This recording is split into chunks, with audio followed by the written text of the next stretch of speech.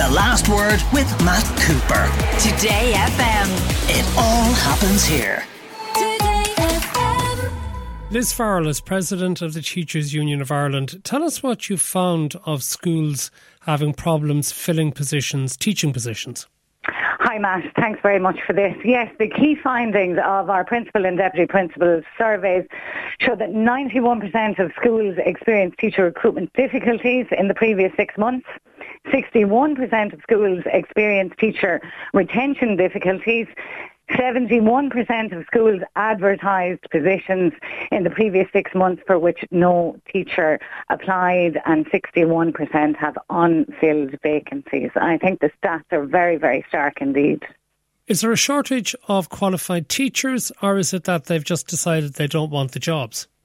No, I think the issue is that we have a long-standing issue that goes back all the way to the pay equality problem that we had. But what we really have seen in the last number of years is a huge increase in demographic in schools. And our new entrant teachers who are coming in, who are not necessarily very young people either, are people who are not being offered full-time positions. And we're calling for an increase in the allocation so that schools can offer full-time positions which are sustainable for these people. We're also calling for an increase and a restoration in the post of responsibility structures in order to create a career path for these people. And that will help our principals and deputy principals who carried out this survey on our behalf. And that will help to take the pressure off some of them. And that will create more pastoral structures, things like year heads that are much required in schools. And we're also calling for teachers to be represented on the Teacher Supply Group, which was established in 2018 and has members of the Department of Education, Teaching Council, university reps and management bodies. And we believe that if we sat on that, we have a lot to offer and could help with that.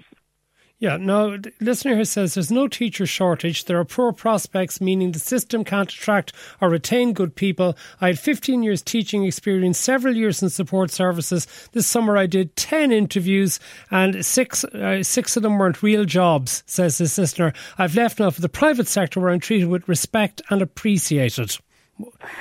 And I think that is an issue, that what we have are teachers who are being offered jobs in other fields of expertise as well. And you've got to consider that what they have done is a 4-year degree.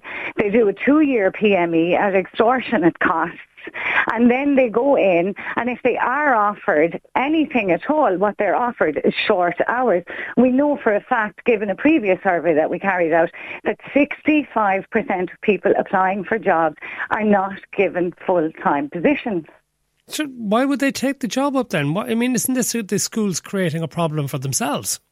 But I mean, that is back to my initial point, which is that we have such a problem in schools that if we increase the allocation, well, then we might be able to make it more attractive to people to apply. OK, Jennifer Horgan's with us as well, secondary school teacher in Cork, Irish Examiner columnist. How long are you teaching, Jennifer? I'm teaching. I qualified in 2006. So what's that, 18 years? And you got in before the pay grades were changed, were you? No. So what I did, Matt, was there were no jobs available when I qualified, so I left for London straight away. And then after 6 years there, I went to Abu Dhabi, worked there for 6 years, and then I came back to Ireland. And I can tell you, I experienced a huge demotion. By coming back, because if you come into the system after 2012, you're on an inferior rate of pay to those who were employed in jobs beforehand? No? I was actually lucky because I'd qualified before the change in pay rate, so I was still entitled to the earlier conditions. It was much more to do with the fact that when you come back, I was lucky in that I got my own hours and I got a full contract. And that is very, very unusual. So I was lucky in that. But when you come back, you have to go through 2 years of a probationary period before you get your permanency. So you go through 2 rounds of interviews, regardless of your performance. And it takes you 2 years to kind of get a permanent position.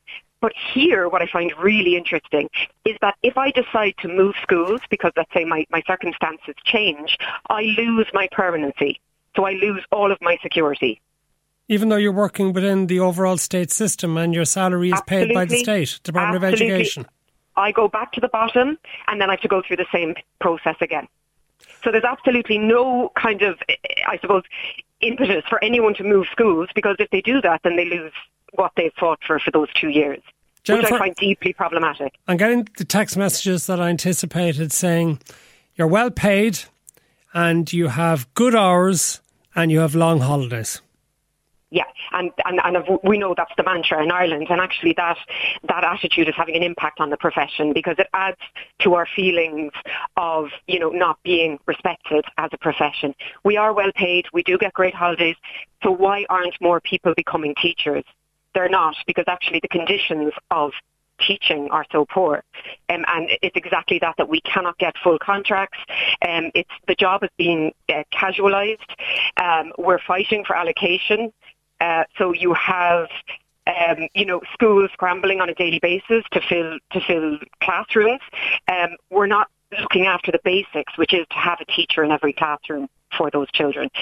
So it's a really stressful job, and to do it, you need to feel respected, and I don't think teachers do, sadly. And are there then subjects that can't be taught because there aren't teachers available? Exactly. So that's happening in schools. They're reducing choice for students. And I think rather than talking almost, of course, this is an issue for teachers, but the issue is for the students. So what you have happening is that students don't have the same range of subjects. You also have it that, teachers that would ordinarily be looking after children with additional needs are often pulled into classrooms because there's no one there to teach the class. And we're seeing as well a huge increase in private grind schools, so demand for private grinds. So this is going to impact the children who already have challenges the most. Okay, you said you were away. Was it Dubai for 6 years, was it? It was Abu Dhabi. Abu Dhabi, sorry. Which lots of people are doing. But yet you do come back, don't you? I mean, which would suggest that, okay, maybe it's a love of home. Maybe living away in somewhere like Abu Dhabi, even if the pay rate is brilliant, surely maybe it's not all it's cracked up to be? Well, I came back for family reasons, and I had, family members that I came back to care for and to be with family. Which and a lot of people do. Yes, of course, so that's it. But I suppose my husband is a primary school teacher. He had almost more trouble because he had to obviously, with the religious aspect in primary school, he had to obviously go back and do the Irish cert. It's really difficult for people to come home once they've left. And I suppose I can fully understand why people wouldn't come home. That wasn't my particular experience, but it's very understandable considering, I suppose, I had 12 years of experience teaching, and I came back and had to fight to get permanency.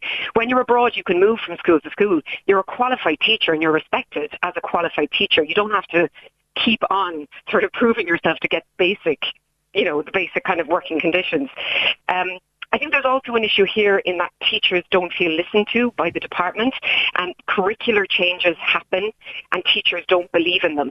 So the reforms now that are being suggested by Norma Foley, they don't make sense to teachers. I'm an English teacher, and her reforms for the English course simply don't make sense.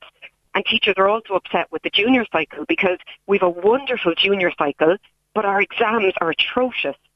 So we're worried because it's the junior cycle doesn't make sense, and now you're reforming the leaving cert.